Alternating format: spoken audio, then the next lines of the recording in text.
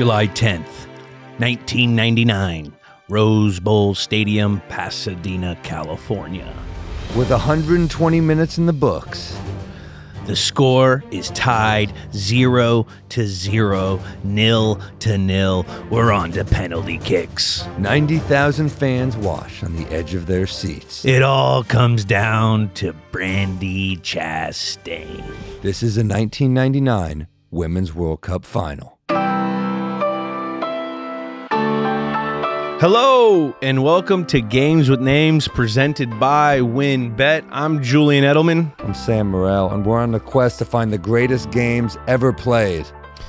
And on today's episode, we're talking the 1999 Women's World Cup final, USA versus China.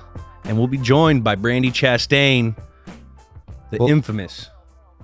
The famous image. Famous image. Shirt off. Sports bra out. We have her on the board. Take a look. Epic. Unreal. Soccer players are ripped, man. They're like kind of just all cut up.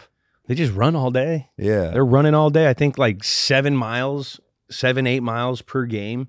They're just running. I've trained with a couple of these guys over at like the Exo Center back in the day. And they put these little heart rate monitors on, and they're like little Indy cars. It's crazy. They just run all day, and they have to analyze how much running they do to like make sure they don't blow a gasket, because they're like little fleas. They're just running all day long. Sprint, run. They're pretty immaculate athletes. We'll check out what was going on in the world of July in 1999. We'll look at both these teams and their path to the finals, and we'll wrap it up by naming the game and scoring the match. Make sure to follow Games with Names on YouTube, Instagram, Twitter, TikTok, at Games with Names. Subscribe on Apple, Spotify, wherever you listen. Rate and review, and comment with the game you want us to do. Why are we doing this match? Pivotal moment in American history. I mean, women's soccer against a superpower. America versus China. Yeah. And honestly, this is almost, because of the result of this game, I think America's gotten significantly better at soccer. Because in the 90s, no one, soccer was not it. You know what I mean? At the end of the night, not in America. None of our best athletes played. None of our best athletes were playing in the EPL, women or men. And then after this, like, it just jolted soccer throughout America. Everyone wanted to see him do well. Everyone had that lasting image of Brandi Chastain taking her shirt off, U.S. beating China, like mano. It was nuts. It was nuts. And, look, China's still better at a lot of stuff than us. Sweatshops for underage workers. They would kill us. But when it comes to soccer, we have the edge. Trash. A lot of trash over. I mean, a lot of trash. Don't they just dump trash into the water? Yeah. Dump it into water. Remember when they had like bloated pigs in the river in China? They were just like, oh yeah, we just have like fat pigs that have drowned. And we're like, I think you guys got some issues in the environment here. Yeah. This just turned into a China hate podcast. No, we love China. I felt the patriotism just take over me. And that's what this game did. Well, you think New York versus Boston is a rivalry. I mean, we go to Boston. I don't know, man. It's China and Russia. It's China. We got to do the miracle game at some point. We will definitely have to do the miracle game, especially now with tensions running high. I mean, back in the day during the Cold War, you know what solved the Cold War? What do you mean back in the day during the Cold War? Well, I know now we got new Cold War, but Rocky IV, settled it. We got to get Stallone on here and do that movie. Just to get some good vibes. We got to get something. I mean, maybe Lundgren will come on here and talk about losing. And do the Drago accent. No, we're going with Rocky. We gotta have both. If we can get both, we get both. But Jules, how many times have you watched that montage? Which one? Rocky IV. Oh, well, there's a couple in there. There's the montage of when he tells Adrian he's leaving, he's going, and he gets in his Ferrari, and he's like going through the time lapse of when him and Apollo became boys. And then there's the training montage in Russia. I mean, that's ultimately why I used to grow out my beard. It let everyone know. Remember, Rocky grew out his beard, didn't care about anything, moved away so no one could distract him. And that's where I used to grab that inspiration for the big beard of Wow. what I used to do. I just wanted to be like Rocky. You have a better beard than Stallone. I don't know. He's got one of those. He's got like a cool manicured beard. Mine's just like a bunch of pubic hairs that just grow. No, dude, you don't have a pube beard. He's got I have a pube beard. This is a fucking beard. It's a right full. here. It's a full beard. Yeah. We'll go. It's a full beard. Oh, it's full, dude. You got a good stash though. I can see. Decent stash. It looks like a good stash. But if it's just a stash, I look like it doesn't look right. I wasn't gonna say pedo, but I was like, my mind went there. Doesn't look good. You look a little French. French. That's. I mean, this is the Tall, patriotic handsome. podcast. Might be even worse. I don't want to be called French. But if like a little like lined up mustache, because you're like tall and handsome. Oh, Usually, thank you, buddy. skinny guy. Skinny. That's like French to me. I mean, I don't know. I just want to be American after this game. Brandi Chastain rules. And I will say this, soccer is not even in my top 4 favorite sports. I'm just not a soccer guy, but this game, watching it, it's crazy how intense soccer is, even when it's 0-0. Like literally nothing happened. The whole game was like almost.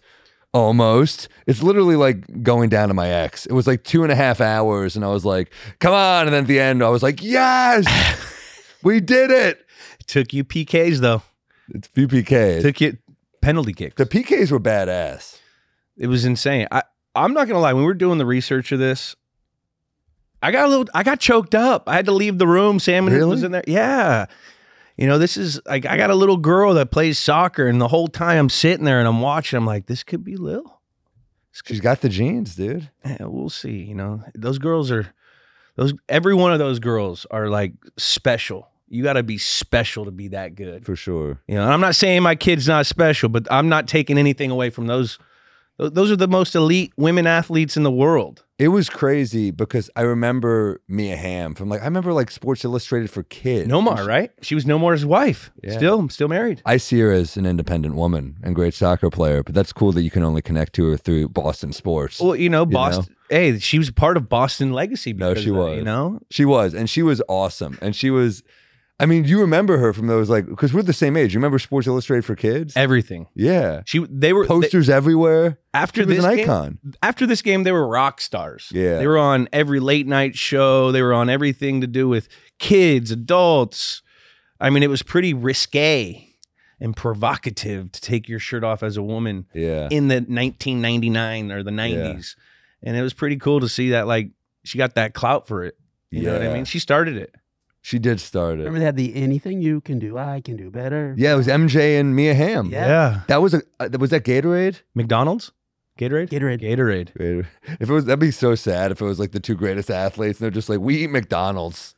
Well, back in the day, it used to be Jordan and Bird doing horse on McDonald's. That was a good ad. Those were great ads. No, the Mia Hamm Jordan anything you could do. That was badass. That was America. That was man, we were unified. We were so. That was pre-Twitter. That's when life was simple. Actually, I don't know if we were that unified. I thought we weren't. We weren't. But it felt more unified. It did. We need some more World Cup victories. We need a common enemy. That's what really it's all about. You come together. COVID, we drifted apart. But when it's another country, when it's a virus, we're fuck all of you. We handle the virus differently. But when it's another country, we're fuck that country. USA. Yeah, I mean, I can't agree more. It's just unfortunate that we need something terrible for us to unite. Well, maybe if aliens attack, we'll link up with Russia and China. Maybe we'll all team up. So, What movie is that from? I don't know. Alien movie? Every alien movie. We have to Independence link up. Day? Love Independence Day. Yeah, Independence Day, Goldblum, Will Smith. That's around this. No, that was 94. Dang. Yeah, I remember Will Smith just punching the alien, "Welcome to Earth," and I was like, "Yeah." That was such a little kid moment where you're like, man, I want to be Will Smith punching an alien in his face. That was his breakout movie, right? Independence Day. Yeah, 96. 96. Fresh Prince to action star. Action star. But let's go back to 1999. Speaking of Will Smith, the number 1 movie in America was Wild Wild West. An epic turd of a movie. I mean, I think he turned down the lead in The Matrix to do Wild Wild West because they let him do the song too. Yeah.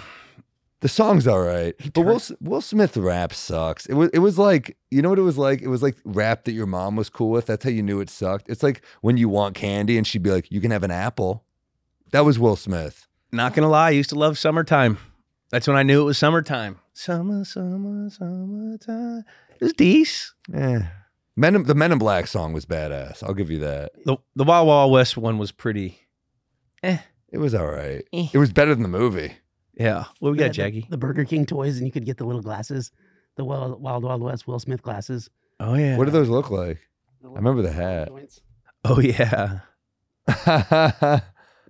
Wild Burger. Man, they knew how to appeal to kids. Dude, he could have been in The Matrix. It's insane.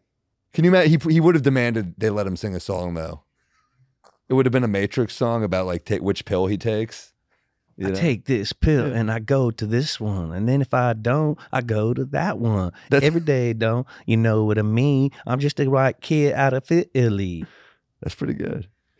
What? Yeah, it was whatever. Number one song, If You Have My Love by J-Lo. She performed this at the game. Wow. She was at the game. So which one was this? Remember that with Star Power. If you had my love. That one? If you all my trust, would you comfort me? Okay. And call me baby. And then she filmed the Let's Get Loud video at the game too. Let's get loud. You know that one? Yeah, kind of. Yeah. Oh, yeah. That was a good song. You know them all if you hear them. Oh, yeah. No, that's pretty cool. Around this time, Lance Armstrong won his first Tour de French. Do you know Lance at all or no? I do not. Do you? No, I'd love to. I watched that doc. He seems like a psycho. I don't know him. Just the way he competed. Like they were all cheating. I mean, sure, he cheated more. I was about to say he had bigger balls, but they probably all have smaller ones. Yeah. We should get him on. I'd love to have him on the podcast. I'd love Lance on. We got to get Lance on. We want to hear your story, Lance. Yeah, dude. Pete Sampras defeated Andre Agassi to win Wimbledon. Love Sampras. Yeah, those were. I liked Agassi. They were both cool. Sampras was married to Veronica Vaughn, though, from Billy Madison. Oh, yeah. So hot. Want to touch the hiney. Classic. Oh, my God. She yeah. That was, by the way, that was from Billy Madison. I'm not a pervert. That's a line from the movie. I was just saying that. But yeah, Sampras was the man. Agassi. Genie in a Bottle. That was number one. Christina Aguilera stayed number one for 5 weeks. Remember that song, Genie in a Bottle? Yeah, that was on TRL all the time. By the way, the lyrics to that song make no sense. You got to rub me the right way. I'm pretty sure if it's a genie in a bottle, you could rub it anyway, and it comes out. It's clearly about the clitoris. That song. Clearly about something. It's about something. It was a provocative. It was like the first song. I was like, what does that mean? Was that? I still didn't know that. That's what that meant. That was like you had to choose a side. You had to choose Britney or Christina. I feel like, and I kind of was leaning Britney a little bit. Definitely Team Britney. Britney was just. I didn't know how damaged she was either at the time. I didn't know how crazy her dad was. You know, absolutely not. But I went to like private school, and she was wearing that private school outfit. I was like, wow. Oh my God! Oops, I did it again. That was Baby One More Back. Oh yeah, Baby yeah, One More Time Baby or something. One More Time, yeah. But then she did Toxic, and I was like, I love toxic women. I just connected to it. Britney was good, dude. Britney is good. Free Britney. Is she freed yet? She's freed. Good, we're freed. Yeah. And then speaking of the Matrix, it was released. Yeah, that was first Matrix movie is incredible. The best. Incredible movie. And then they got a little too.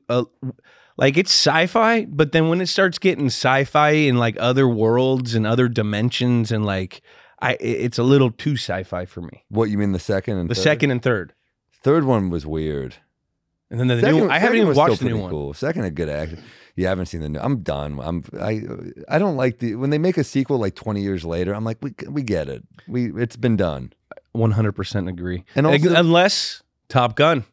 Top Gun was good. Top Gun. I saw it in a flight. Doesn't do it. I know. I shouldn't have seen it on a flight. You can't. You got to see it in the theater. Top Gun. It bugged me a little bit though. Why? Because we should have picked the country. We should have picked the country to hate. It was just like a generic war. We could have rallied. It could have been Russia. Iran? It was Iran. No, they never said. They played it safe. Did they? It should have been Russia. You know why? Why? Money. Money. There's more International money. All these streaming services and everything, they're trying to dip in every single little market. China's a big market, dude. Huge market. Yeah. Napster was launched. Napster was big. Basically ruined like 7 of my parents' computers because of this. Literally. I mean, Napster preceded like, LimeWire, Kazaa. Basically, it was first. Yeah, no, Napster was first. Yeah, I mean, and Napster, you get AirShare.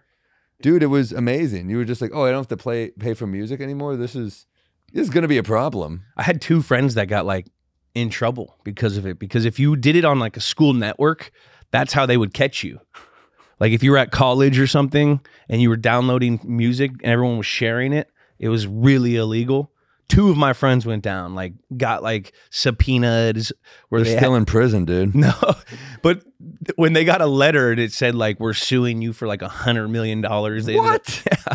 They ended up settling for like $5,000. They're like, dude, we downloaded like 3 Madonna songs, $100 million. No, I'm telling you, bro. Yeah, $5,000 is still not nothing. That's crazy. That's a lot of money in 1990. It was like 2001, 2002, maybe. It was like probably like college. So it was going on for a while.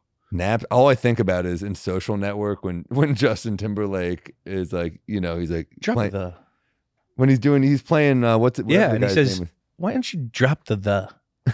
And he's like, "The Facebook?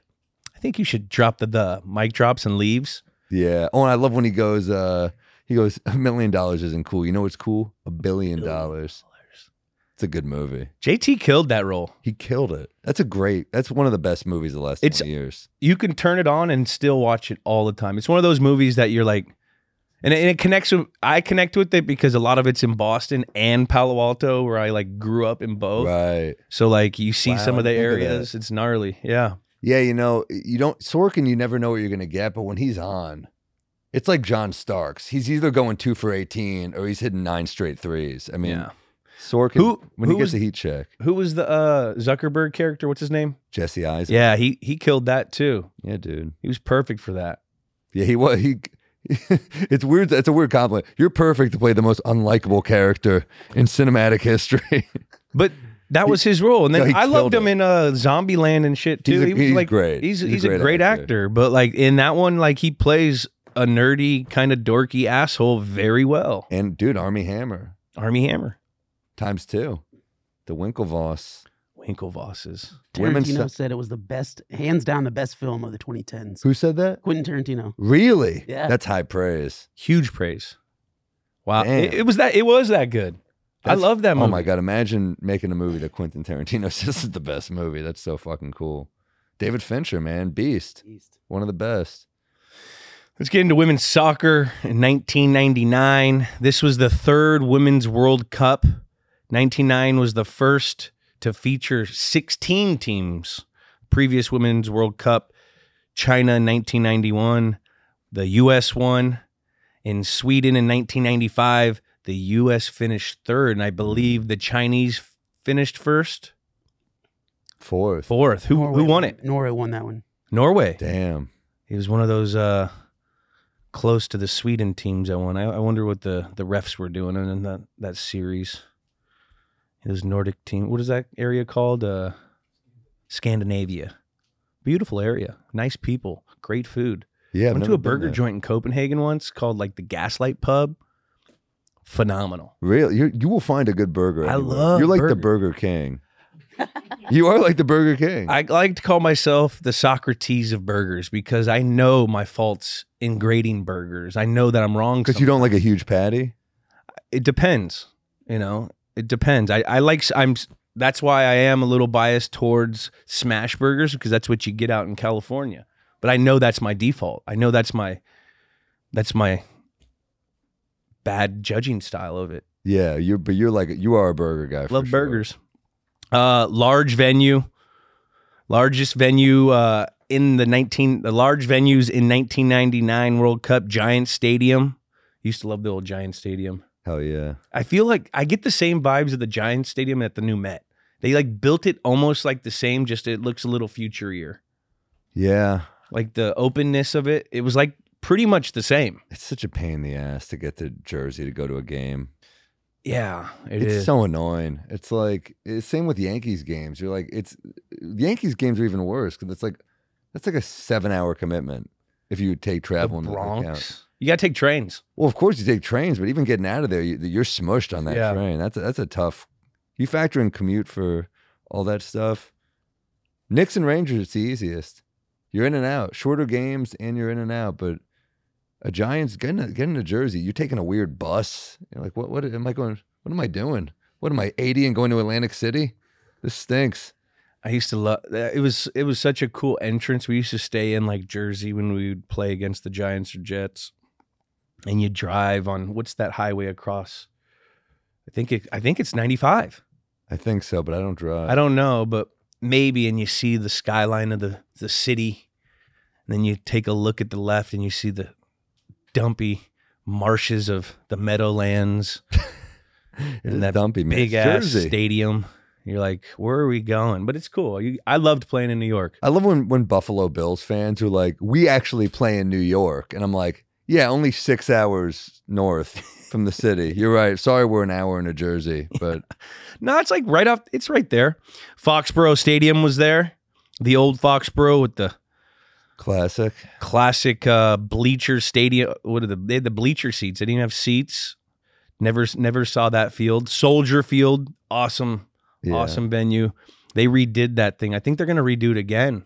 But I always enjoyed playing there. And then the Rose Bowl. I never got to play in the Rose Bowl. It's class. I mean, this is our 3rd episode on the Rose Bowl. What have we done? We did Michael Irvin Super Bowl. Yeah. We did Phil Simms Super Bowl. Now we got this one. Love it. We got to do Texas USC soon. I know. Was that the Liner Vince Young one? Yeah, that's pretty badass. That was like my dream place to play as a California kid growing up watching the Pac-10 at the time, not the Pac-12. The Rose Bowl. The electricity of the Rose Bowl. Yeah. The grass always looked like it was just a little greener. The stadium was just a lot bigger, 90 plus thousand. Back in that day, it was huge. That's probably top 5. It was probably top 5 there. As far as professional stadiums, you get the college stadiums, they're putting like 110, 115. But as far as pro stadiums, well, it's not a pro stadium. It's UCLA plays there. Yeah. Speaking of annoying places to get to, they say it's a pain in the ass to get there. Pasadena, take the 110. You might through downtown. See you later. Talk about traffic. That is a really annoying place to get to. That's what I've heard. Pasadena's a cool city, though. It is cool. A little too far. It's a little too far. The success of the 1996 Atlanta Olympics helped the U.S. push to land the World Cup bid. More than 76,000 fans attended the 1996 Olympic final in Athens, Georgia. That's crazy. Yeah, because a little clarity on that one. They said in the initial bid, they thought about playing it safe and just having like small cities on the East Coast host the 99 World Cup. And then they looked at that game. They were like, nah, we can sell out the big ones. We can sell out the big ones. Coast, you get excitement and patriotism smashed together, man. Like a smash burger. That's right. 99. What were we doing? I was 13. I was that was a big sports year for me because I was a Knicks fan. Yankees were great. Knicks were in the finals. They lost to the Spurs, but just being an 8 seed getting to the finals that year. Bar mitzvah. Yeah, one eyebrow bar mitzvah, dude. 1999. Sam, what was the best bar mitzvah gift? Best bar mitzvah? I don't remember. I was a kid. I don't remember. Cash, you have it in the city somewhere? Yeah, cash is always the best. Cash is always the best. You get like a couple friends maybe come through with like an HMV gift certificate. Remember HMV? What is that? It was like almost like Best Buy before. You guys remember HMV? No. Maybe that was a New York thing. Weird. We had what was the one? Circuit City? Yeah, that was a big one. We had Radio Shack. Yeah. Is Radio Shack dead too? I think there's one still in my hometown. I don't know what they still sell. Let me see. I just remember the second you got past like the first wave at Radio Shack, it got real deep real quick. You know what I mean? Like all the little wires and the parts and the build your own computer type shit. Yeah. Scary. Mine was in Woodside Plaza, Redwood City. Go over there. What was 13-year-old Julian like? That was like a tough time for me because that's when kids were hitting puberty and I wasn't. I was like, for like when I was playing sports, after like I was 12, that's when like, you know, kids started growing. I didn't. So I was like, the chip on my shoulder was getting bigger and bigger. I'd get pissed off more, get that little man syndrome a little bit. I was playing sports, playing football, baseball, basketball, just doing that. Hell yeah. I don't really remember anything else. But you came on strong in puberty. You came on strong for the Patriots. We came on strong. You came on strong. Yeah, it was a huge part of, you know, what I became because of that time in my life. You know, experiencing that. A lot of fighting. Fought a lot. Yeah. Stupid. Yeah. I had an older brother who was like you could fight though, I bet. An older brother that was 7 years older than me. I used to whoop my ass all the time. And so like when a guy tried to like bully me because I was like 6 inches shorter than him, I just punch him. It was one of those things. So I don't know. You could throw down, I bet. I got my ass beat a lot. Sam Alapate. He beat the shit out of me. Hope you're listening, Sam. No, he's a good friend. I love him to death. We grew up playing football together since we were 8. Went to high school together. Popped off him wrong once. He ended up stuffing me in a locker and beating the crap out of him. Stuffed you in the locker? Oh, yeah. Dude, you were tiny. I was tired. I was tiny. That was in high school. That was like my freshman year. Did he close the locker door on you? No, he was just like slamming the locker in my head, but nothing crazy. Yeah, nothing bad. Still love you, Sammy. How you doing? Let's talk about this matchup. The USA. Coach Tony DeChico. Yeah. Tony DeChico. Notable names, Mia Hamm. We all know Mia. Legend. We know Brandi Chastain, who's going to be joining us. Julie Foudy. Christine Lilly. Insane header to save the game at the end. And then Brianna Scurry, goalkeeper. Oh, my God. Scurry Spice. She ruled. Dude. I mean, that save she had was like... Yeah, that set the tone. That's the win. That one, you know, everyone talks about, you know, Brandi, and as they should, but there's no goal without that save. The goalkeeper's got to get one. Everyone else got to make them. It's a team effort. It was an unbelievable team effort.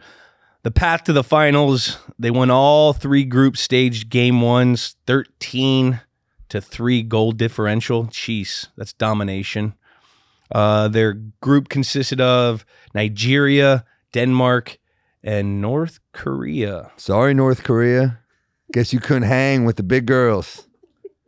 That was a different time when we were actually having them compete at that time, right? Dude. I don't think they compete anymore, do they?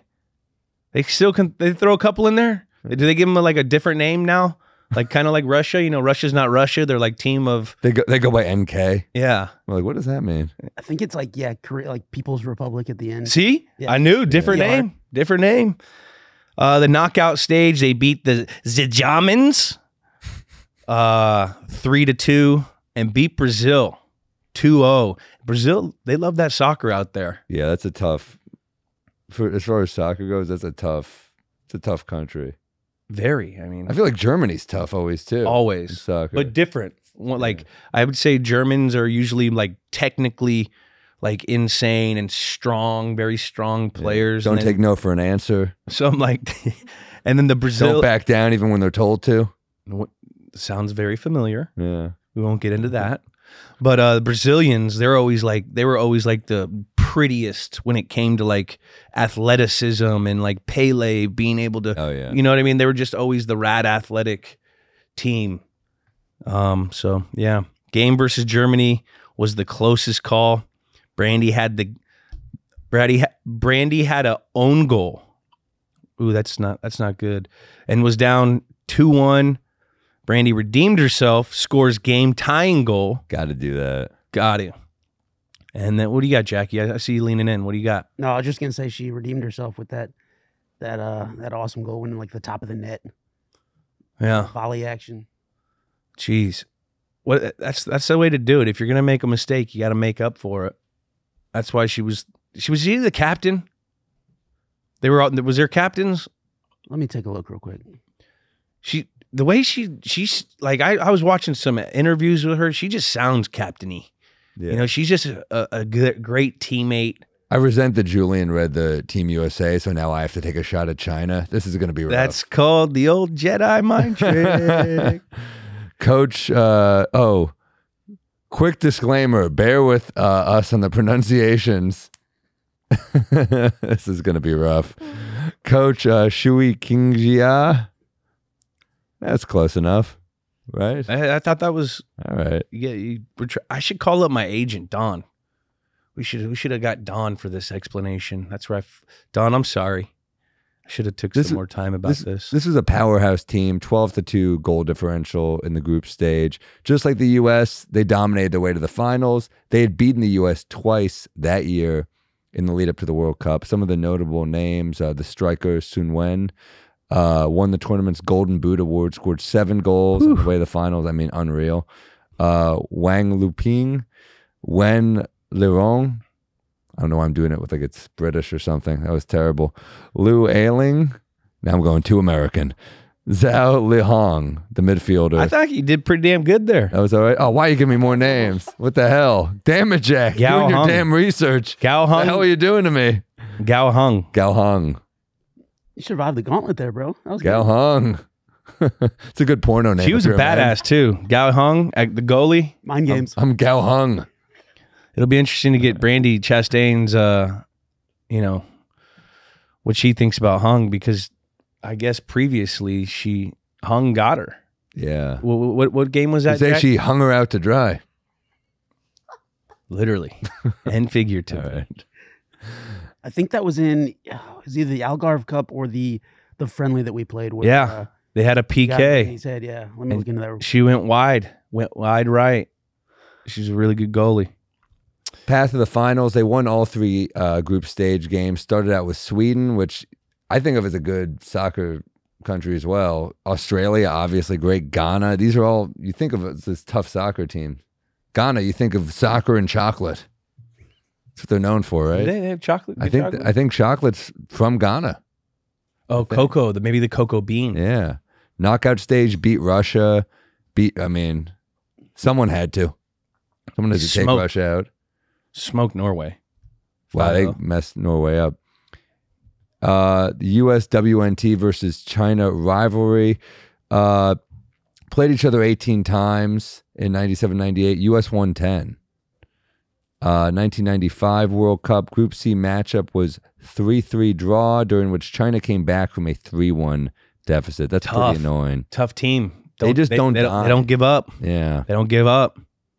Face each other in the third place game, which US WNT won 2-0. 96 in Atlanta, the first time women's soccer was played in the Olympics. US beat China 2-1 in the gold medal game on the home soil. And then 1999 pre-World Cup, China already beat the US twice, 2-1 at the Algarve Cup and 2-1 at friendly. I mean, in China's defense, had This to is how play. it starts, dude. You're sounding like a traitor. No, I'm just saying. In China's defense, you got to look at both sides. All these games took place. A lot of them took place on U.S. soil. Yeah. No home field. Yeah. You know, I think great teams should be able to adapt. that's And true. China didn't. China Not quite. failed. The lead up to the World Cup, the tensions between the two countries were already high, following the U.S. mistaken bombing of the Chinese embassy. The Chinese embassy in Belgrade. Oh my God, that's like, I mean, this doesn't happen in American matches. And it's never like, he bombed Oklahoma City. No. It's like, this is like actual tensions in the world. A lot of tension. Do you think they're doing that in the locker room? You think the Chinese coach is like, they attacked us?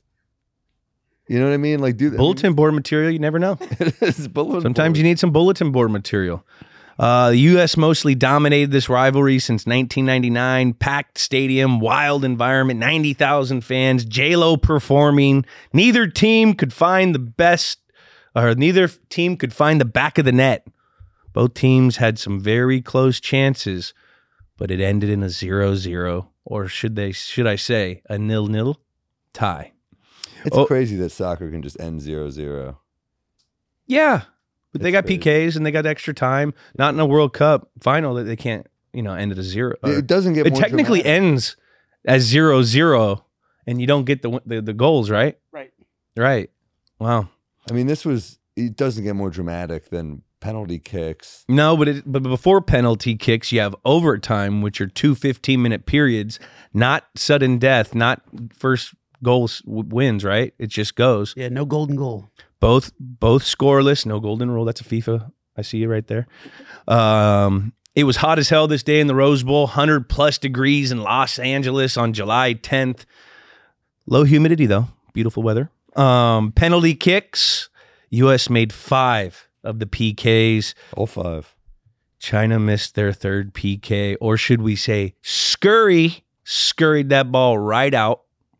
And that was against Lu Ying. I feel bad for her. Oh, it's gotta hurt. That's gotta hurt. You think she goes back to the country? Like that's devastating to be. I'll put something in perspective. It wasn't necessarily a World Cup final, but in a Frosh Soft championship game, on the last play, I went back and was playing safety. I picked the ball, and I was going to stay up, and the guy who I picked the ball from took the ball from me with time expiring and scored, and they won. Oh my God! Scored and they won. It's on there somewhere on the internet. It was pretty devastating. So I can only imagine how she felt with the World Cup. One time in Naples, Florida, I bombed for a full weekend, and an old man came up to me and told me I wasn't funny. So I can relate. Fuck that guy. I can relate to that pain too. Yeah, I don't like that. Yeah. The things we remember, obviously, the sports bra moment, right? Yeah. That was like huge. Iconic.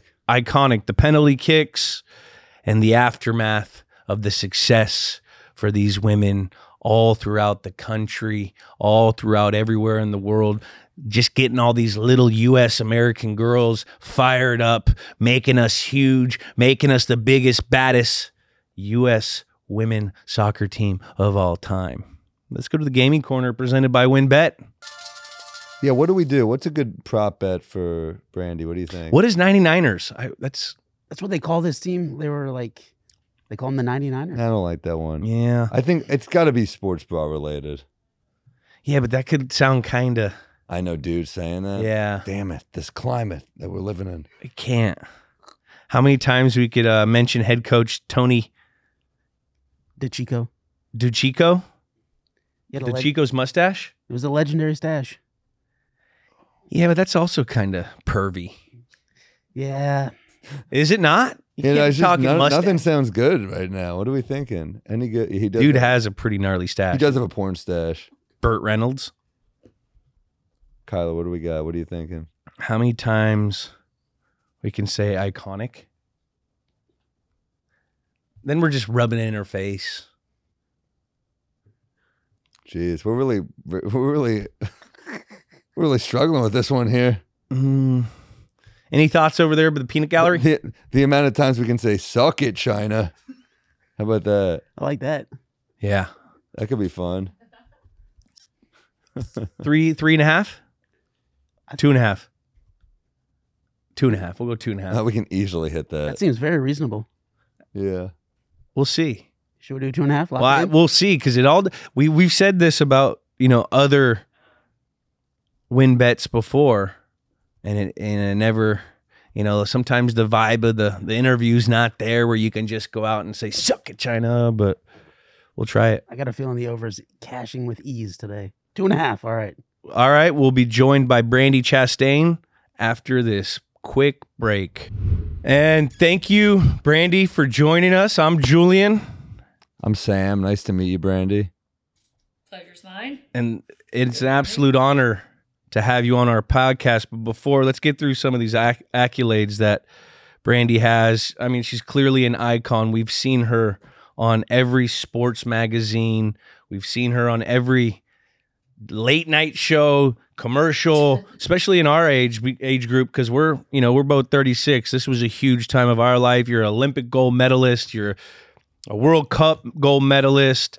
You played almost 20 years professionally, and you're a member of the California Hall of Fame, something that, one day I hope I can get in. Maybe probably not, more of a Boston guy now, I guess, but and you're on our wall right here. And you're on our wall.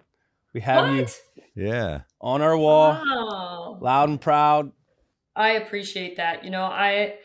I have been in love with soccer for 45 years, and it was, quite, this is a cliche, obviously, but it was love at first kick for me. I signed up. We didn't have anything to do with soccer. It just came to our neighborhood.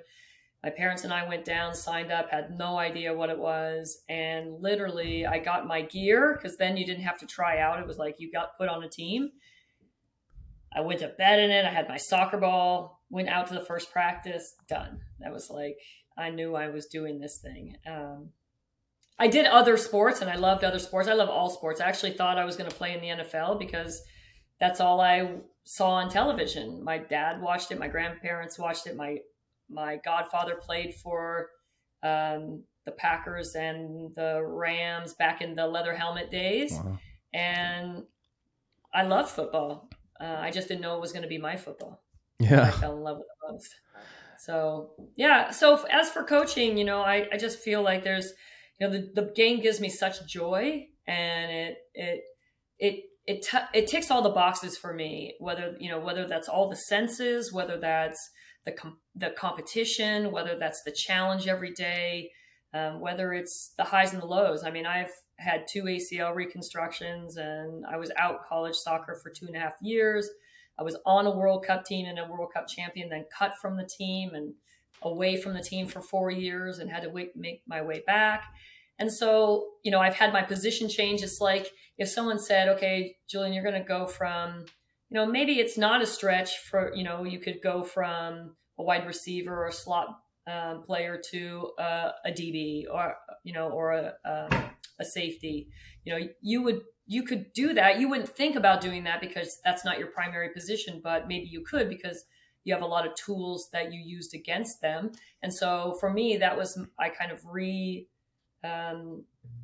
resurrected my career by playing now on the defensive side of things when I started my career as an attacker. So I feel I have a good, well-rounded perspective on, what it's like to be every player on a roster. I feel like I have a good perspective on, playing on both sides of the ball. I love the transition moments. You guys don't have a lot of transition moments in American football, but I love transition moments from attacking to defending to attacking. And I think in those moments, the most mentally capable are the teams and players that will win games and be most successful. And so I love those moments the most. And I love the skills. I love the mastery. I love the poetry and the grace that comes along with the game. And I want to give that to our players. And it's not about winning at all costs. It's about winning with the value of the game and the beauty of the sport and why the fans pay a lot of money that they worked really hard for. And so I want to deliver what they deserve. Wow. That's awesome. You feel the passion. Oh, that's the number one thing you always, the number one thing that I always found with the best coaches that I were around was passion. Yeah. You have to have that, and that's second to none. But you got to take us back, Brandi, to 1999. What was it like for you?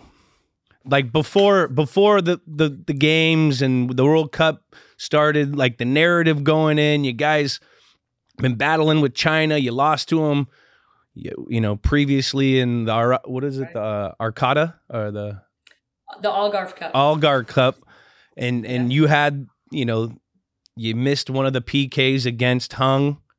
Going into this. Yeah. So like, what was your guys' mindset going into this? Like, were you guys were obviously one of the favorites, but being that target, you always have to have something in your mind, like to not believe the hype. Like, what was that message going into this World Cup? Well, we had a lot of messaging that was floating around in the ecosystem that was outside of our team. And I'm sure you can appreciate this. And I think, Sam, for you too, it's like, you're always going to have your critics, right? You're going to have people who either don't believe I don't know what you're talking believe. about. I've looked at YouTube comments and everyone likes me. Okay, sorry. So then you can just sit there idly quiet and on your No, throne of course, and be very comfortable. No. Yeah. So it's just, honestly, there was two two messages that were going around us, which we worked incredibly hard to filter from the things we needed versus the things that were in existence. So number one was the future of women's soccer as a whole, globally. If the US didn't win this World Cup, would basically just go. And that was because we pushed, as we do here in America, we push the envelope. We say we want big events. We watch Super Bowls in massive stadiums, and we believe that women's soccer deserved that platform. This was the World Cup. It wasn't some small, high school soccer tournament that was going to be played in the Northeast, which is what they wanted to do. They wanted to put it in like college type, small, like Tufts University or, with 5,000 to 10,000 seats. And our group of leaders said, no, we're not going to do that. And so they pushed for playing in the Meadowlands and playing at the Rose Bowl and playing in all the stadiums in between. And so with that came the responsibility of filling those seats. And it was, it's over 1 million seats that you had to fill over the course of the tournament. And so that message was looming large. Dark clouds and Darth Vader, kind of like the future of women's soccer, kind of thing. And so there was a lot of pressure in that way. But to, I think, another message, which was, we knew what we could control. We knew the type of team we had. We have proven before that we have championship pedigree and we understand how to win.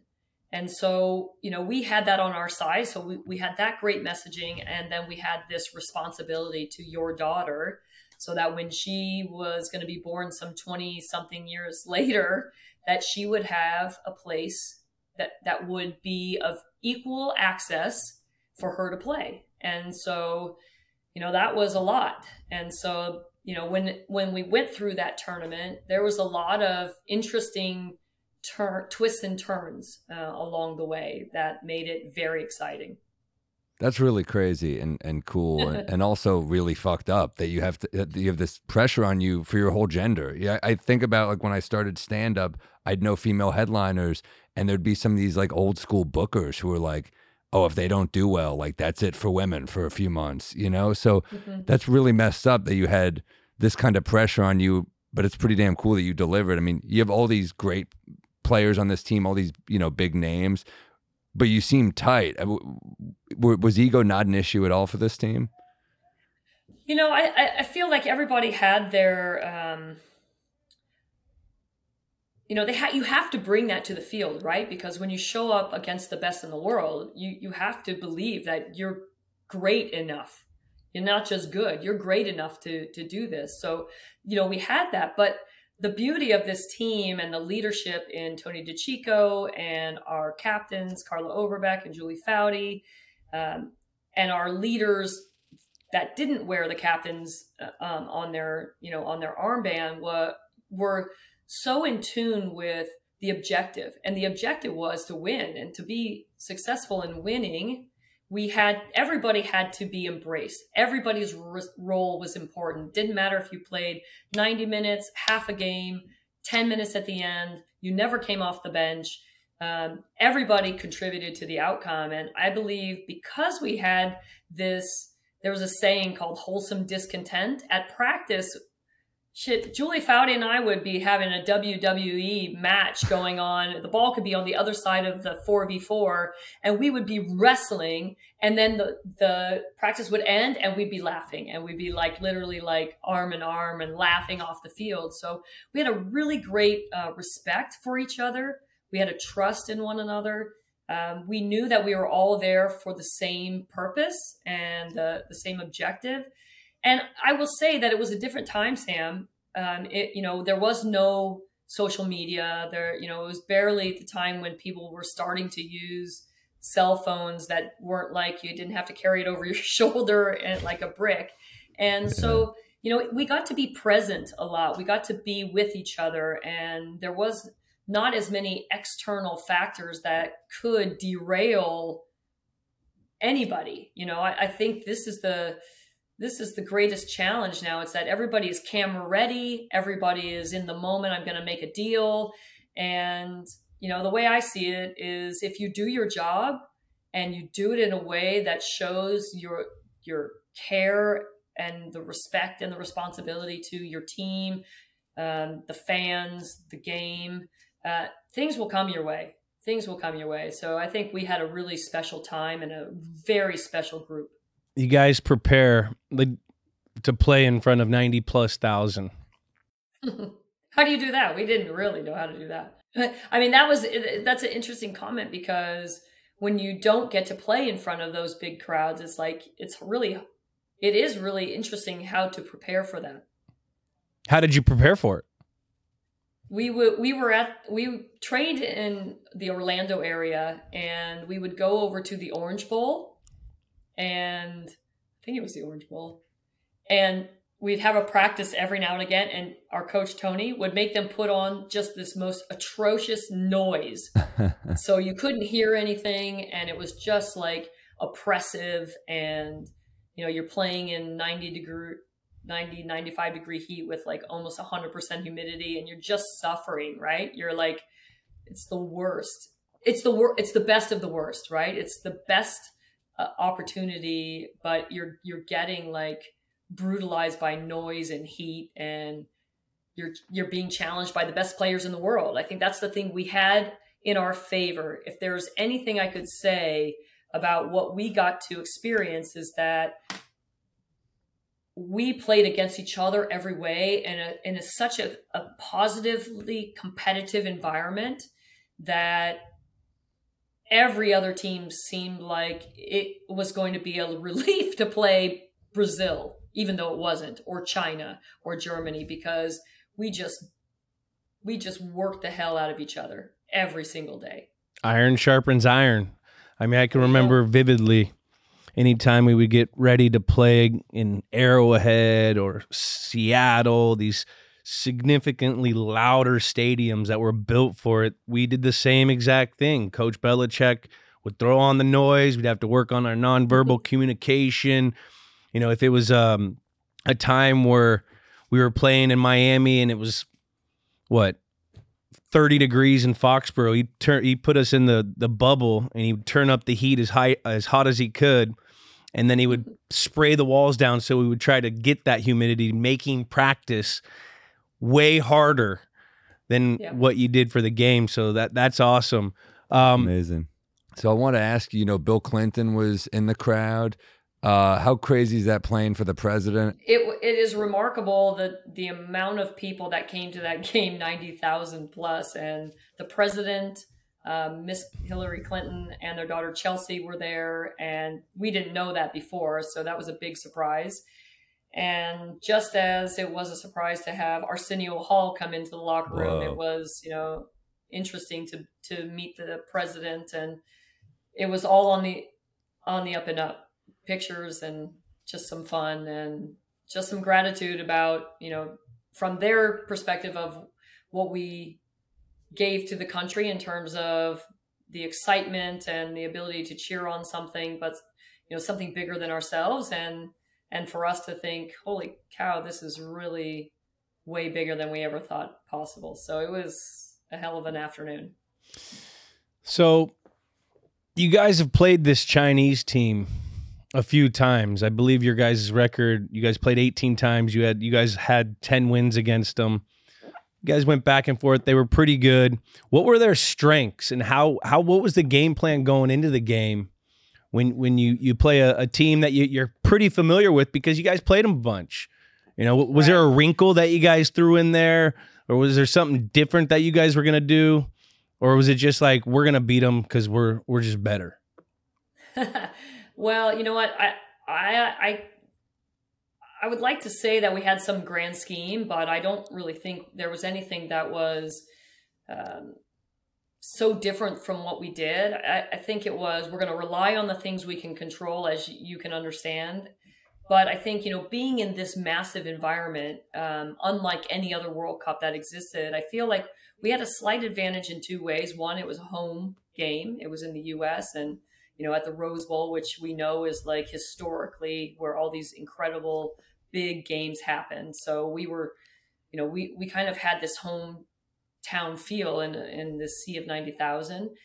But I think also on the mental side of things is that, we knew that we could, on a day like today, just come out and impose our will upon them. But the beauty and the grace of China, and you ask, what were they good at?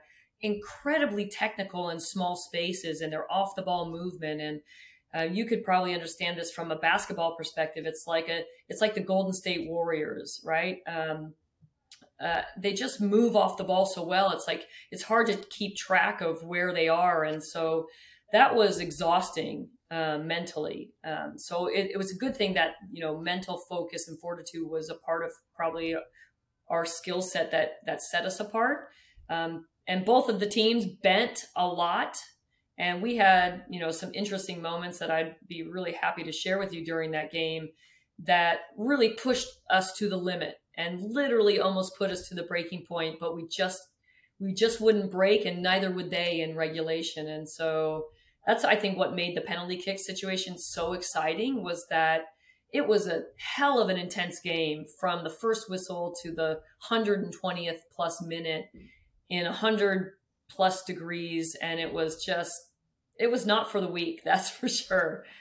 Yeah. I mean, I just off the top of my head, Lily had that header that you're like, oh shit, we almost got that in. Then you had that slide tackle in, it was the 89th, where they were trying to get it out in the middle of the field, and you slid tackle and got it out. Like, there was just so many almost breaking points. What were some of the ones that you said you wanted to discuss? Yeah, I think the Christine Lilly one is probably the most impactful, in a story that I think everybody can really embrace, whether that's in sports or in their regular life. We all get bogged down with details, right? And we know that the devil's in the details. If you don't do the details right, the big picture goes away. And so Christine is the Cal Ripken of women's soccer, or sports, really. She's played more international games, she's right there in Boston. So shout out to my girl, Christine Lilly. Let's go. Boston, stand up. She's played 354 times for the U.S. national team. And at that point, her job was to stand inside the near post to protect that area, so Brianna Scurry, our goalkeeper, could, on corner kicks, Bry's like a predator. The ball comes in there and she's going to just gobble it up, right? There's no one who's better at getting the ball out of the air than Bry was.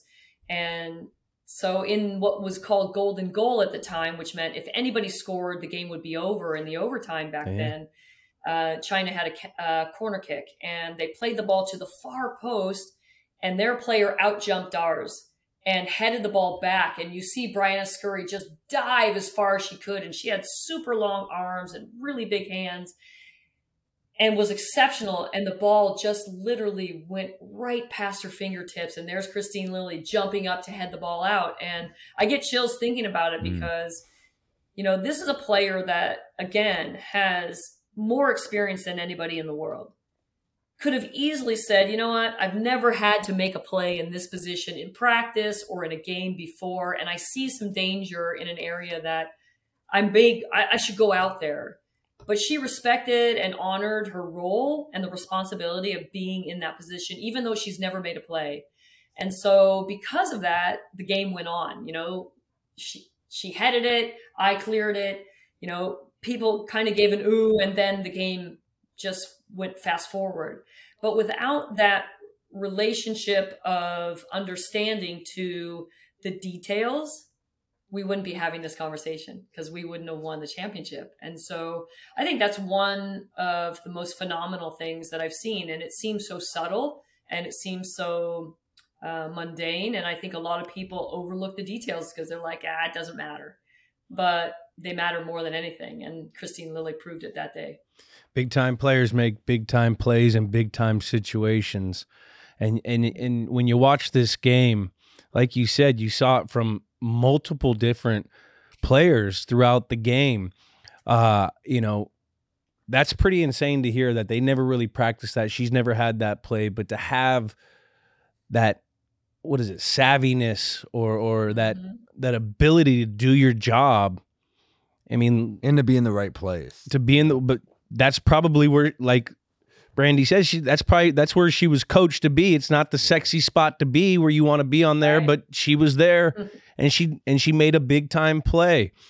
Any crazy plays that like no one really talks about? Yeah, I mean, I think one thing was, Michelle Akers, she is like, she's a legend. She has been a force in women's soccer right since the beginning and since the first international game in the mid 80s. And, here she is, she's battling some personal issues physically. And, she just would give every single ounce of her being to just dominate the field that is super big. I mean, you guys play on a 100-yard field by 50 yards, and our field is 75 by 120, and it's monstrous. And she just worked her tail off every game, and she threw herself into every tackle. And she gets, she puts herself in harm's way to make plays all the time. And that ended up happening in this game where she and Brianna came together, and she gets knocked out of the game. And that could be a turning point. And I think most teams suffer failure in that moment, because whether it's a mental letdown or it's just, you just don't have the players to fulfill the role anymore, right? You got this legend in this position. And I think that was the depth of the women's national team is testament to its success. I think the mentality of, here we are, we got our backs up against the wall, in the game against China, who undoubtedly is, one of the best and vying to be the best in the world. And now we're going to have to do it without Michelle. And so I think the strength of the team was its brilliance and its belief in each other. And, you do your job and half of somebody else's. That's how you have to do it every day. You don't just show up and do the smallest amount possible. You have to do your job to the most robust potential you can.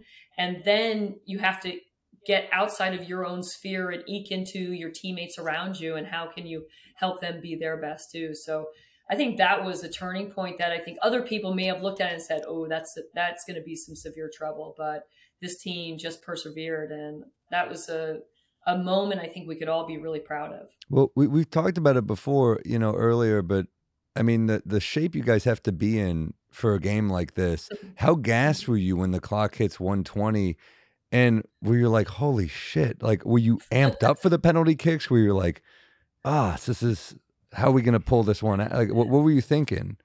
Yeah, honestly, I think a little bit of both. Yeah. I think you're physically drained. It's like you have no fluid left in your body. You're just like, you can't take enough in, right? So you're gulping down water and electrolytes, and you got an ice towel on your head, and you have someone shaking your legs and rubbing them, because you're on the verge of getting a cramp like every time you move. And so I think there was a little bit of concern about that, but I think there was also this great understanding that we've got the best goalkeeper in the world. And, we have practiced and we have imagined this moment many times over. This wasn't going to be the first time we looked at this, and we were as prepared as we could ever be. And the beauty of, what I love about the sports and these opportunities is they're like tests in school. And I wish I had this mentality when I was a younger person in education, because if I had, I probably would have got better grades. But, tests are just an opportunity to see what you know, right? Just to put into practice what you've been doing every day. And so we were really excited about this opportunity, to be honest with you. So we were high in we're excited, and we were like, holy cow, that was exhausting. And we knew that to perform at our best, we had to have this, Samuel really enjoyed this term, I'm sure you're going to use at some point in your future, maybe optimal arousal. We needed optimal arousal. I didn't jump on when you said fluids before. I want that on the record. All right. I'm not that immature.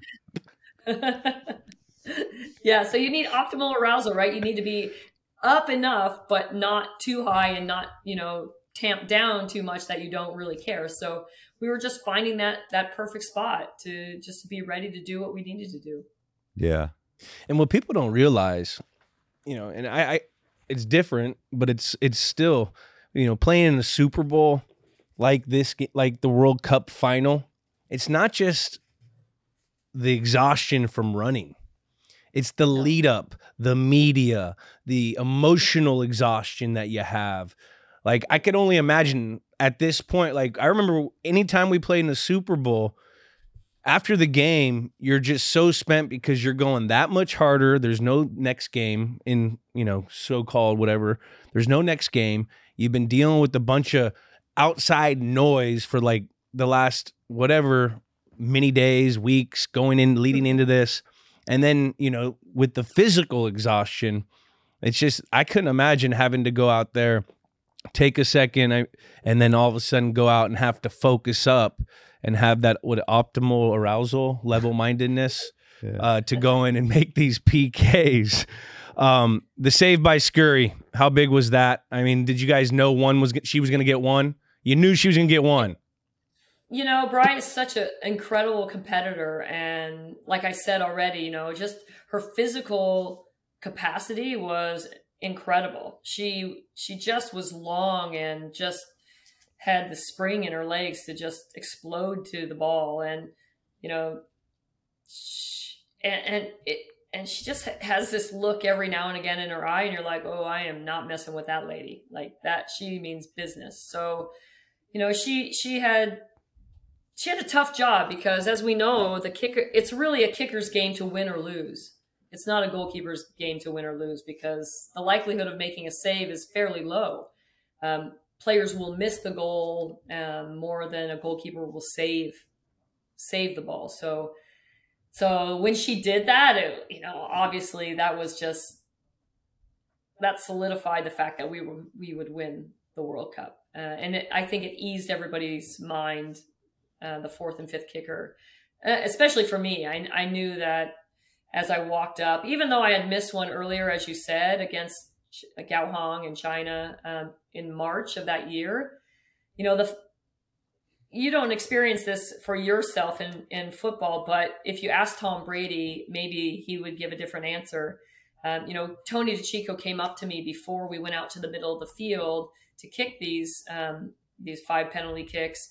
And he said, hey, you're going to take a kick. And I said, yep, I already talked to the assistant coach, Lauren Gregg, and we discussed it, and I'm ready. In the run of play, I would have taken a penalty kick for our team anyway. So I felt like it was kind of an odd question, but, in pressure, sometimes people get a little nervous. So maybe they say things that they're not really thinking about or whatever. And so I just said, yep, I'm ready to go. And he goes, okay, good. You're going to take it with your left foot. And then he just took off like the road runner, like dust behind him.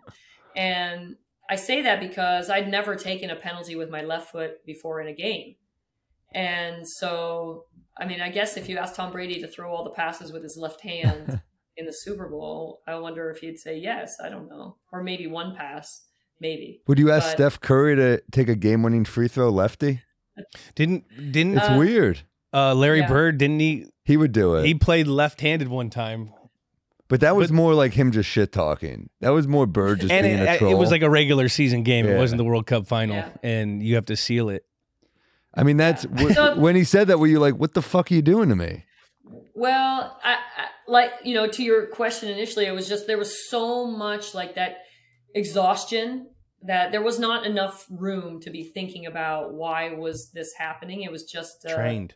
It was just information. Trained. It was just information, and you're just going to go out and do it. And I'd done it many, many, many thousands of times before, maybe hundreds of thousands of times in training, but just not in the final or in a game. So, what I knew in that moment, and I believe this is where sports is our greatest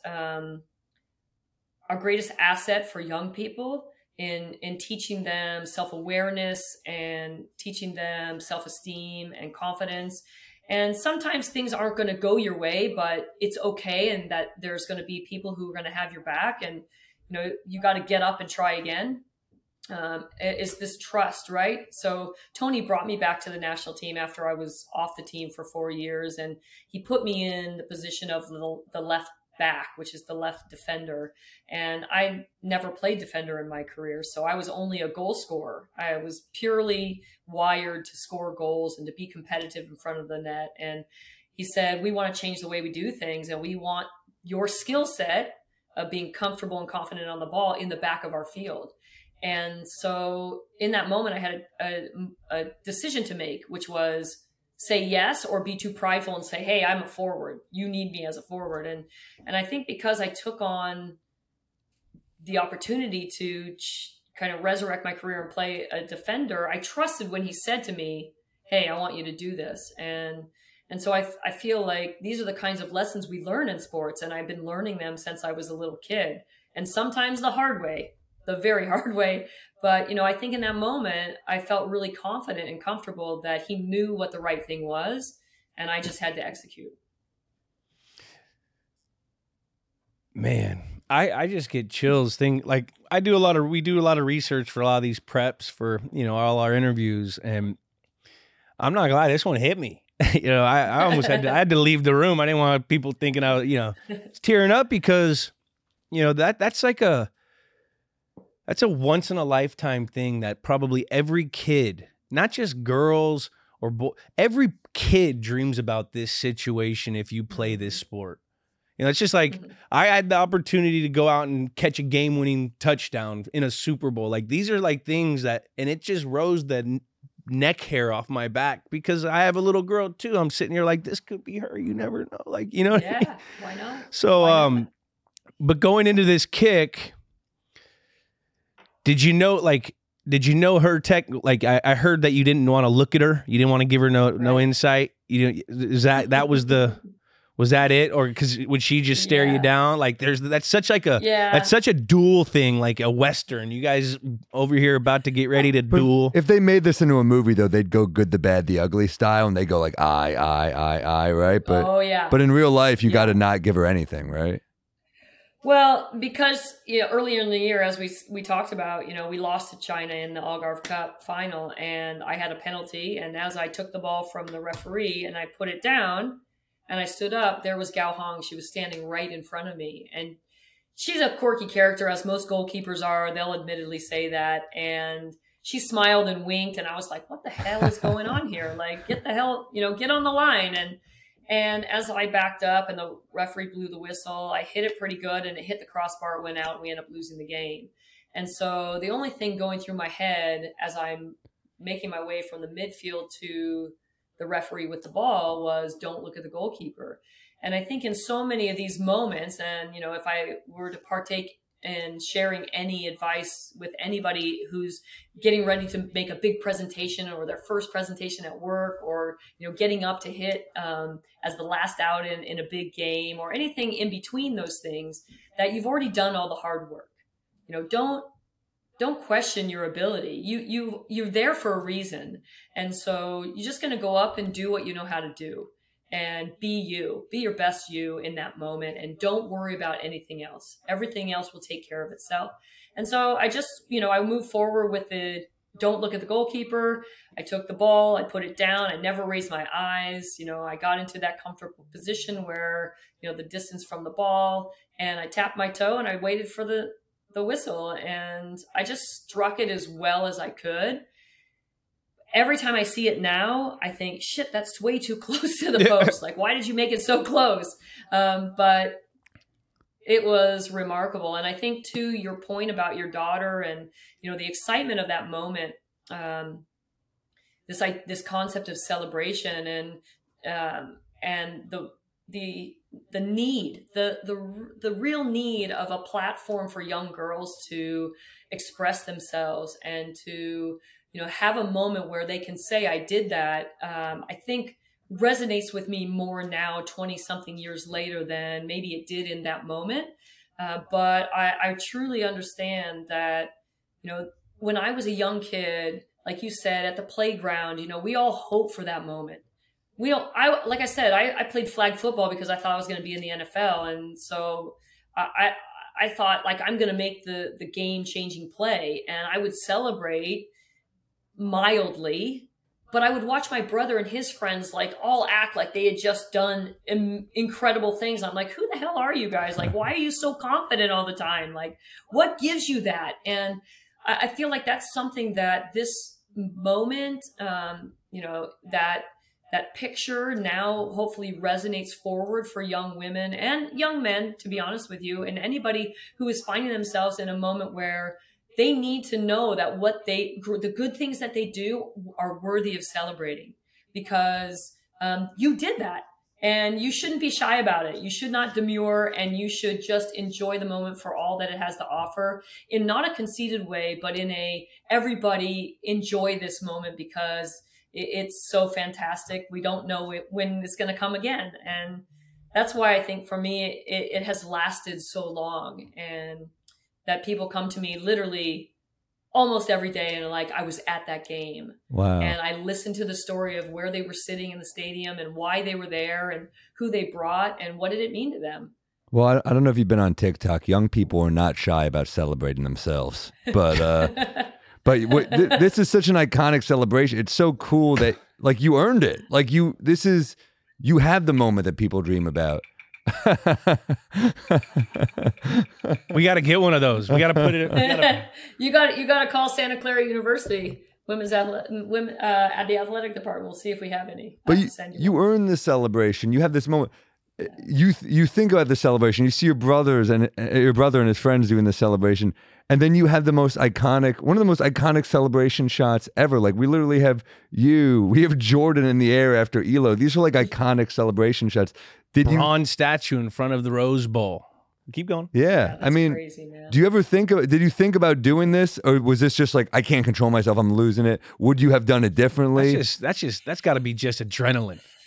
No, I've called it before insanity, because honestly, I think this is the beauty of sports, right? These emotional moments. And this is why I feel like, not to get off topic to the question, but where I think technology sometimes is interrupting the real value of what sports bring us. It's like these emotional moments, these roller coaster moments, and why we're invested so heavily in these games is we love the, like we love those things. And I think that moment was such a combination of every moment I've spent on the field, whether that's, having my ACL reconstructed and then my other ACL reconstructed, or, being the leading goal scorer, or being on the bench and being the first to the sideline with the water. And, whatever it was in soccer, it was giving me so much, and it was providing me with such opportunity that I honestly couldn't have stopped myself from doing that. It was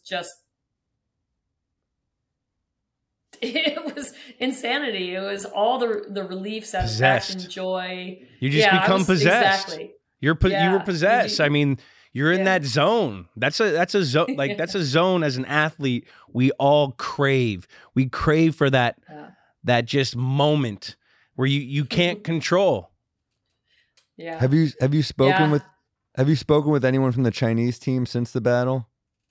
Oh yeah, I actually I helped one of the former players get her green card so she could stay in the U.S., and she's now a coach here in the Bay Area. Would you have helped if you lost?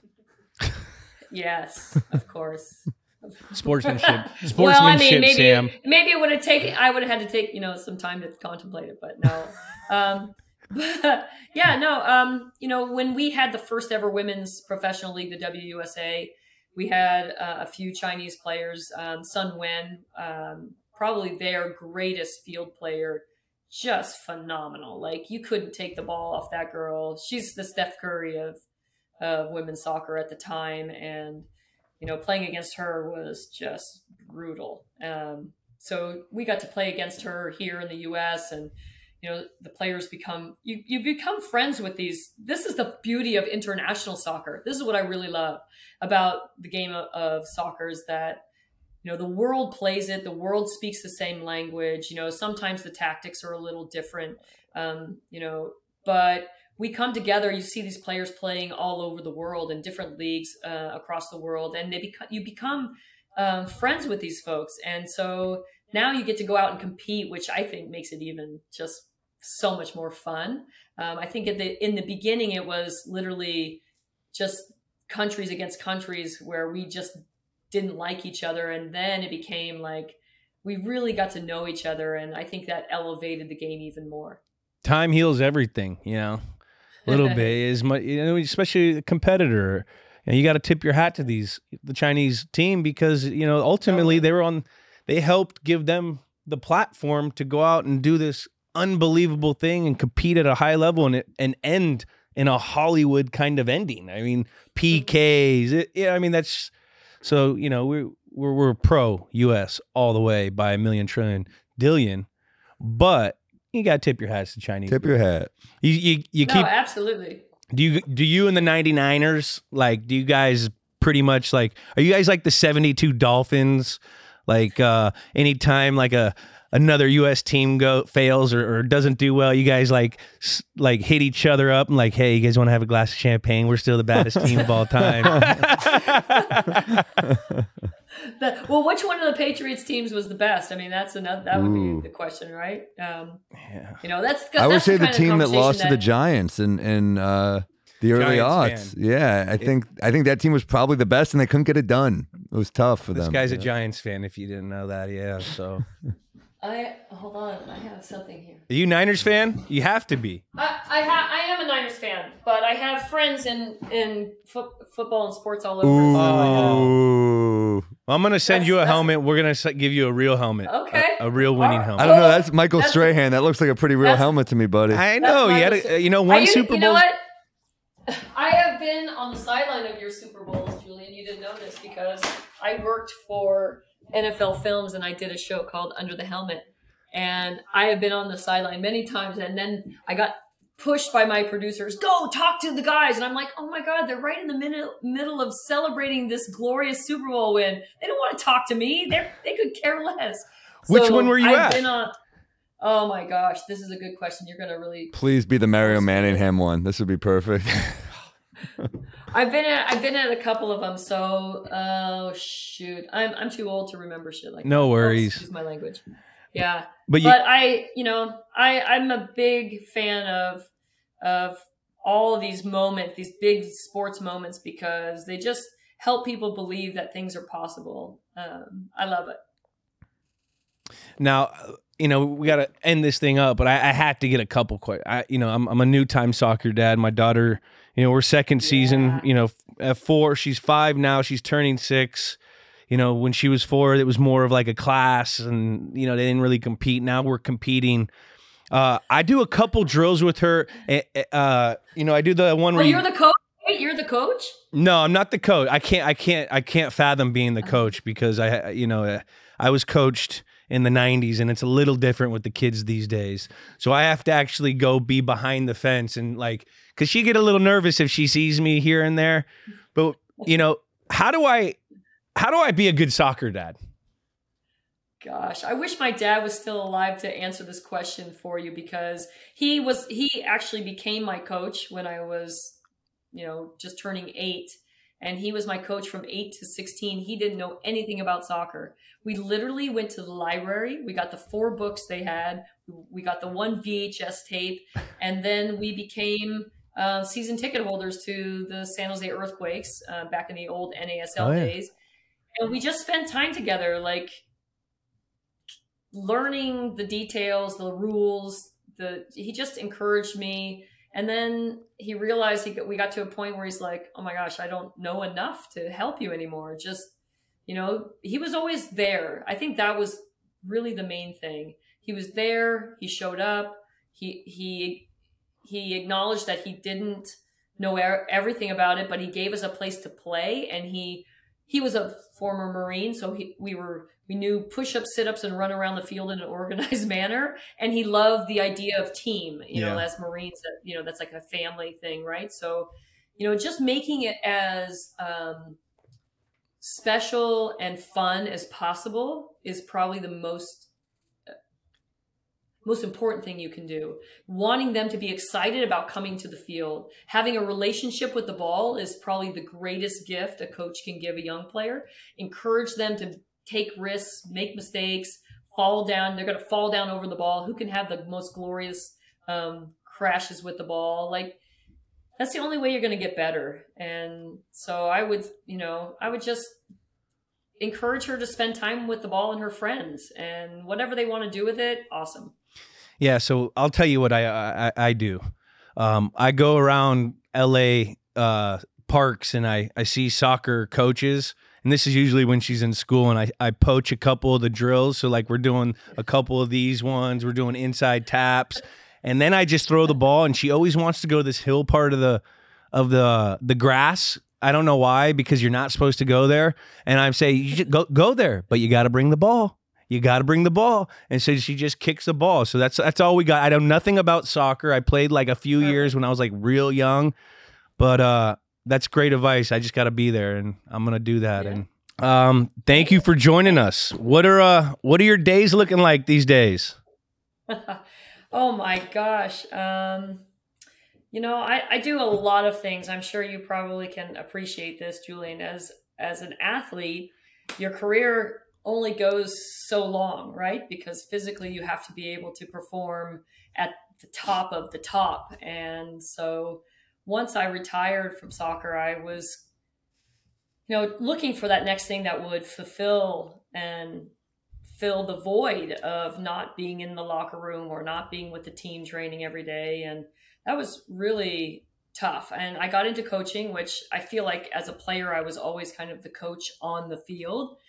And so that's been really great. And I've been working on just, my coaching skills. And my dream is to be a coach of the national team. And whether that's, one of our young national teams or the full national team, I just feel I've been given so many wonderful life lessons through the game that I want to give it back. So that's my dream. So I'm putting it out into the universe, that hopefully one day will happen. But again, like you, I'm sure you have your hand in a lot of different things that are outside your area of expertise of playing football. So for me, I'm working with a startup called City Cheers, which was founded here in Northern California and now is headquartered in Dallas. And we have a consumer app that works in the restaurant and bar space. So if anybody's listening that's in that realm or works in distribution of beer, wine, and spirits, I'm your girl. Come to me. We want to make the Uber of the restaurant and bar space available on your phone. I have my own whiskey, so I'm going to be hitting you up very soon. BodegaCatWhiskey.com. Yeah. Let's go. Let's make it happen. Let's do it. So wherever you are and whatever restaurant you're in, I want to have those connections. Love that. This is fantastic. I think the other thing, I'm working with a friend who actually played football at Cal. He's a local San Jose guy, and he was really struggling with. He had suffered a couple injuries, concussions, and he was suffering with lack of sleep and being in business school, and they had a project, and he created this new pillow. And so I want to help. I'm helping him, invested in. It's called Mummy, MVMI, and we want to get people to really appreciate and really put time and energy, which is funny, into sleeping. And we understand that your next best day starts with your best night's sleep. So we have a pillow that is awesome. It's different than the one chamber pillows of every other type of pillow, which if I asked you, where do you get your pillows or where do your pillows come from? You guys would probably be like, I don't know. I'm a My Pillow guy, not for the pillow itself. I like his politics. I think he's really a wise person. And Stop. Right. I like the goose feather pillow. I'm a goose feather pillow. My God. No, I really. Is it a good neck support? Because I have a bad neck. I do a temper neck pillow. I need that support. I want to encourage you to try my pillow. Sorry. I want to encourage you to try Mummy, the Mummy pillow, and I want your feedback. And is it Mummy because you sleep like this? It's a sleeping efficiency. You don't have to. No, okay. But if you want to, you can. Okay. No judgment here on how you sleep. I appreciate that. And then you have to become an owner of an NWSL team in the Bay Area along with myself and our group here. I mean, and then she'll believe. You got to It's believe. possible. Are we starting a team? Yeah, we are. Come on. What team? What city? NWSL to the Bay. NWSL to the Bay. Oh, it's just a Bay. Overall Bay. In the Bay Area right now. You got to be a part of this. Got to be a part of it now. I got breaking news. I'm You're part invited. of it. Brandi, Brandi, did we miss anything? And also, is there a name? Is there a name for this game that we should call it? Because this is games with names. We got to name the game. Well, I mean, there's the big debate. The big debate is raging. Is it football or is it soccer? It's soccer. Soccer, baby. See, that's America right there. Like, see, we're gonna market it our way. Yeah, I think when in Rome, I say it's football. That's fair. Here, it's soccer. What do we name this actual game, though? Game? The game that we just talked about. 99 game? What's a great name? Because that's we score the games, we name the games, we have a grading scale of these games about star power, everything. Who was at the game, the time of the game. What's the name of the game? If Julie Foudy were naming this, she'd call it Battle of the Bitches. That's what she'd call it. I love that. Done. Battle of the Bitches. I think that's going to probably come out as one of the highest ranked names of the games. That's killer. Foudy. Foudy. She loves that. That would be Foudy. That's an ode to Foudy. That's to my captain. All right. Well, thank you so much for joining us. It was great talking to you, and this is a great app. Thank you. So, did I just buy a soccer team? I mean, hopefully it's not more than like $50K. It's like kids soccer, isn't it? No, it's not. Full professional women's soccer team, I think. I mean, it's probably a good investment. It's growing sport. Yeah. Growing sport. We'll see. And I got a little one in it. So, hey, we've all seen like race car teams have their son be a driver of some sort. Maybe, hey, really gets a little roster spot. That's you know what? Nepotism. Let's do it. Hey, everyone likes that kid. Hey. It's not how you get there. So you got there, all right? Hey, man, that's the pillow. I'm looking forward to trying this pillow. My neck is straight trash. I need a new pillow. Yeah. I've tried every fancy pillow. My neck still stinks. And I want to see her as a coach. Yeah. I mean, she's got a crazy image, a lasting image for a lot of women. Right there. A lot of girls. Yeah. But not just that, but like her story and wouldn't you want to see that as your leader for your team? And we all know she knows soccer. Yeah. And she could probably you can just tell. I mean, the passion is, I feel it. Like you got emotional. Yeah, for sure. Yeah. And leadership skills. I mean, I'm pretty sure that's pretty documented. She's a leader. Yeah. So, and she knows soccer. So I can't wait to hire, see her as the U.S. women's soccer team or football team is what we call. And the game. What a great game. I mean, down to the wire, PK. Scurry with the block. Lily with the block in the ends or the goal. Right place, right time. Shades of Jeter. Remember when he was like out of position, gets the ball and flips it? Yeah. To get Jeremy Giambi out. Right place, right time. Maybe Jeter's was a shade of Lily's. Maybe. You ever think of it like that? Okay, this is a father of a daughter. Why not? All right, hey, man. You're going to be a soccer owner. LeBron and Draymond, they're buying pickleball teams. You're going to be women's soccer. Hey, I'm taking it. I don't even know what pickleball is, so I'm taking women's soccer. How about I literally just got a call also by the Boston people that are potentially making something, a women's team. I gotta go with Brandi, right? Gotta go with Brandi. My kid's in California. Yeah. How am I gonna use this nepotism? That's a good thought. I'm gonna fly her out to Boston? No. Well, it sounds like you're choosing dinner. The Bay Area over old Boston, man. No. I don't know. I want to see you as the Al Davis of women's soccer, bro. What? You got to be out there on the sidelines. Gotta get a different haircut. Full tracksuit. full tracks. I want Julian to get that awful bangs. You remember that? That's his son. What's his name? Yeah. Mark. Oh my God, that's rough. I love Mark. I saw him at Catch Steak. Why doesn't he change the haircut? Because he don't give a fuck. That looks like the Raiders owner. Mark see. was a cool dude. That is fucking weird. Look at that. No, pull it up. What is going on? It's like not even. It's like the bangs got lazy and went the other way. I think he pulls it off. I think You know who he looks like? You know on 30 Rock, the woman who's marries Will Arnett? That's the haircut. You know Rip Torn's daughter, the one who Jack's trying to get the company from? No one? You could go side by side in the show.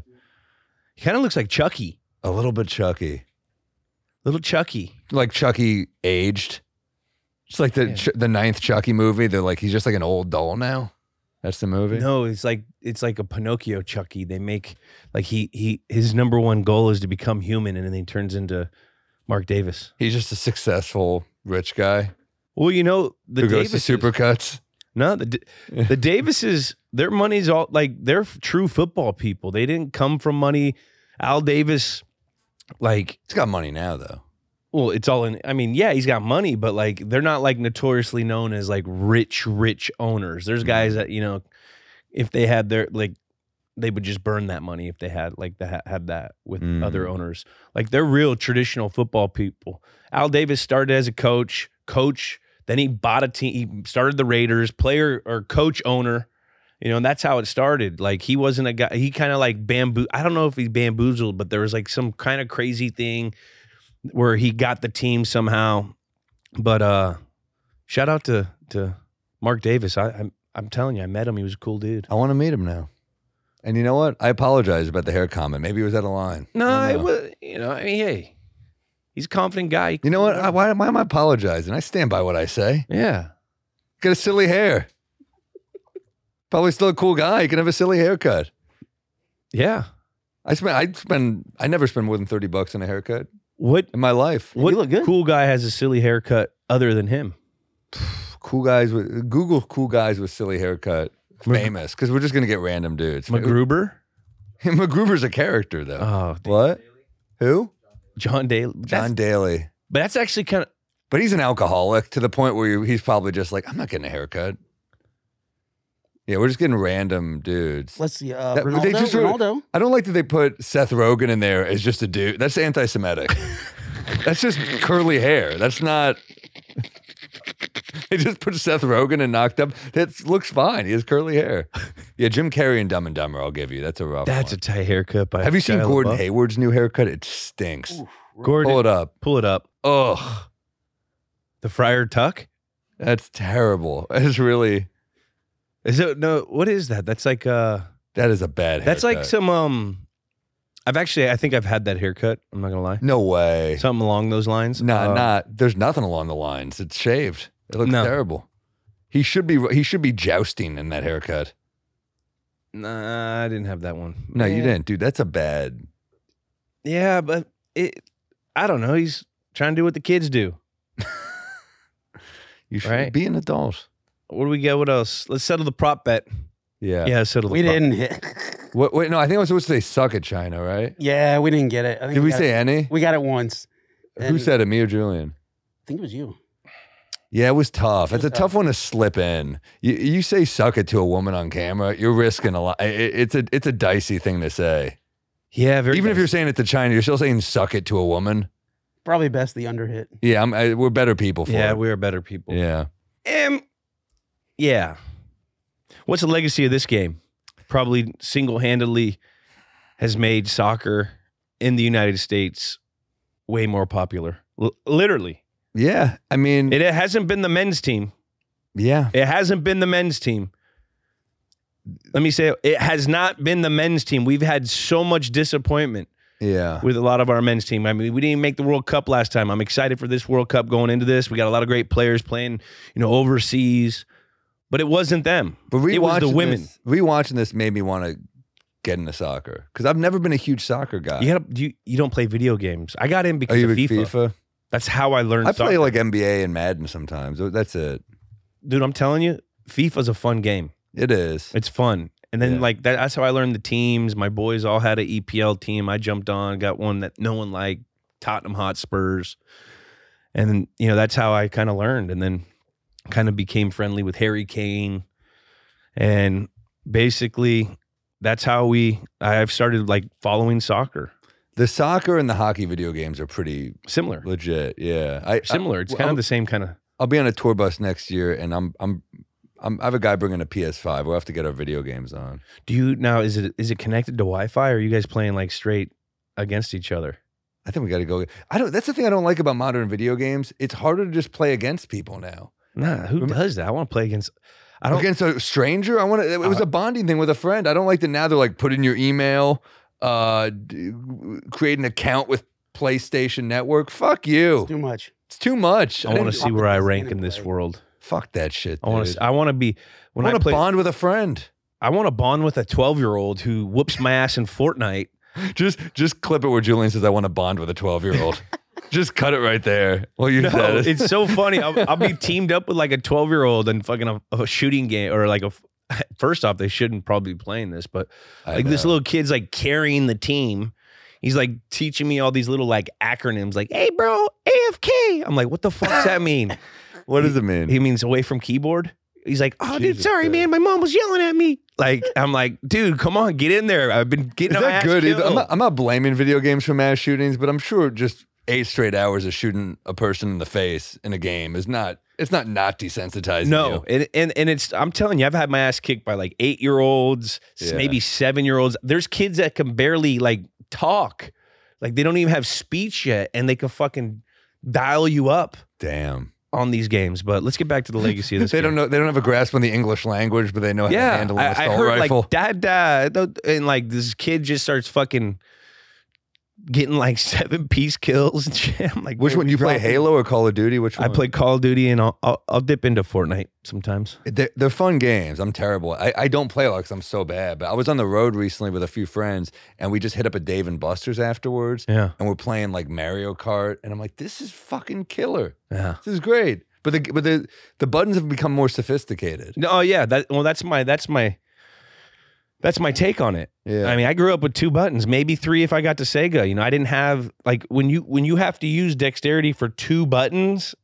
These kids got every finger's got a button, and they grew up on it. Like, so you're naturally going to evolve a better video game player. It's like sex. When you start out, you just need a couple buttons, but you move on. You know, you need to be able to work You different. need an parts. R2. You need an R2. You need an R1, an L1. You need the paddles on the bottom. Yeah, you need one. Definitely need a paddle on the bottom. The bottom paddle is that definitely Paddle. helps. Get your mind out of the gutter, Sam. What's the legacy of this game? Yeah.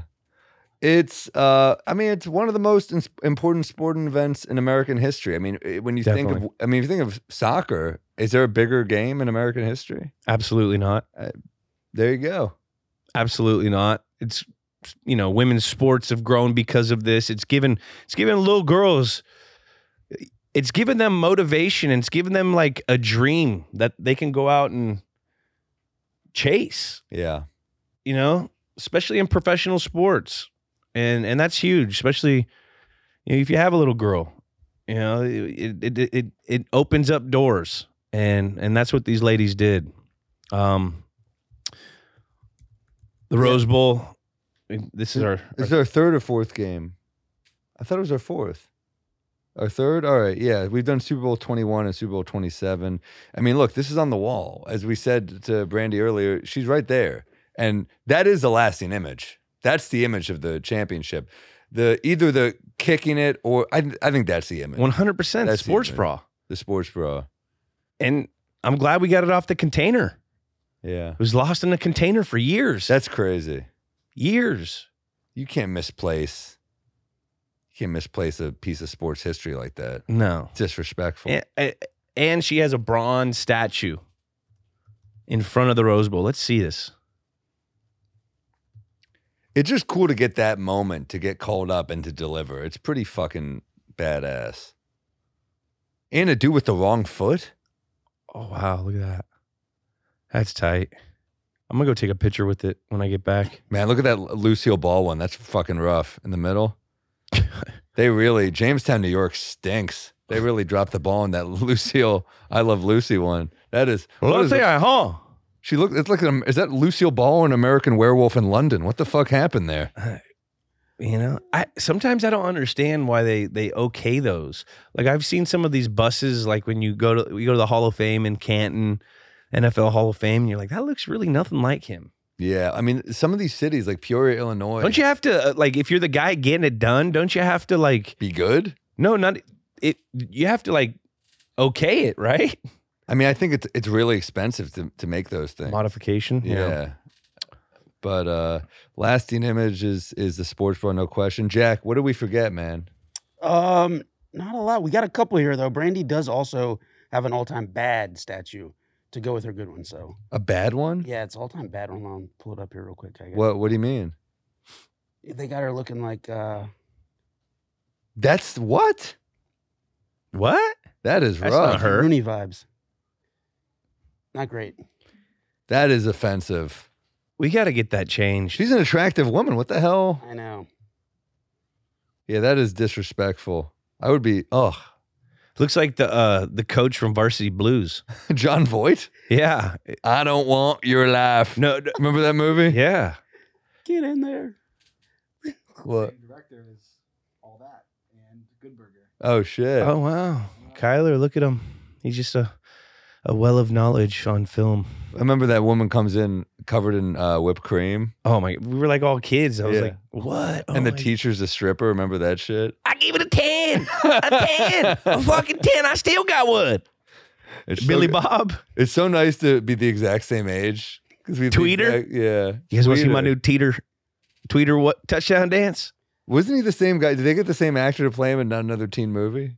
Wasn't it the same really dude? seemed like it. It seemed like the same When dude. he's like, Coach said it's Those all were right to fun. bleed That was a every year." fun movie.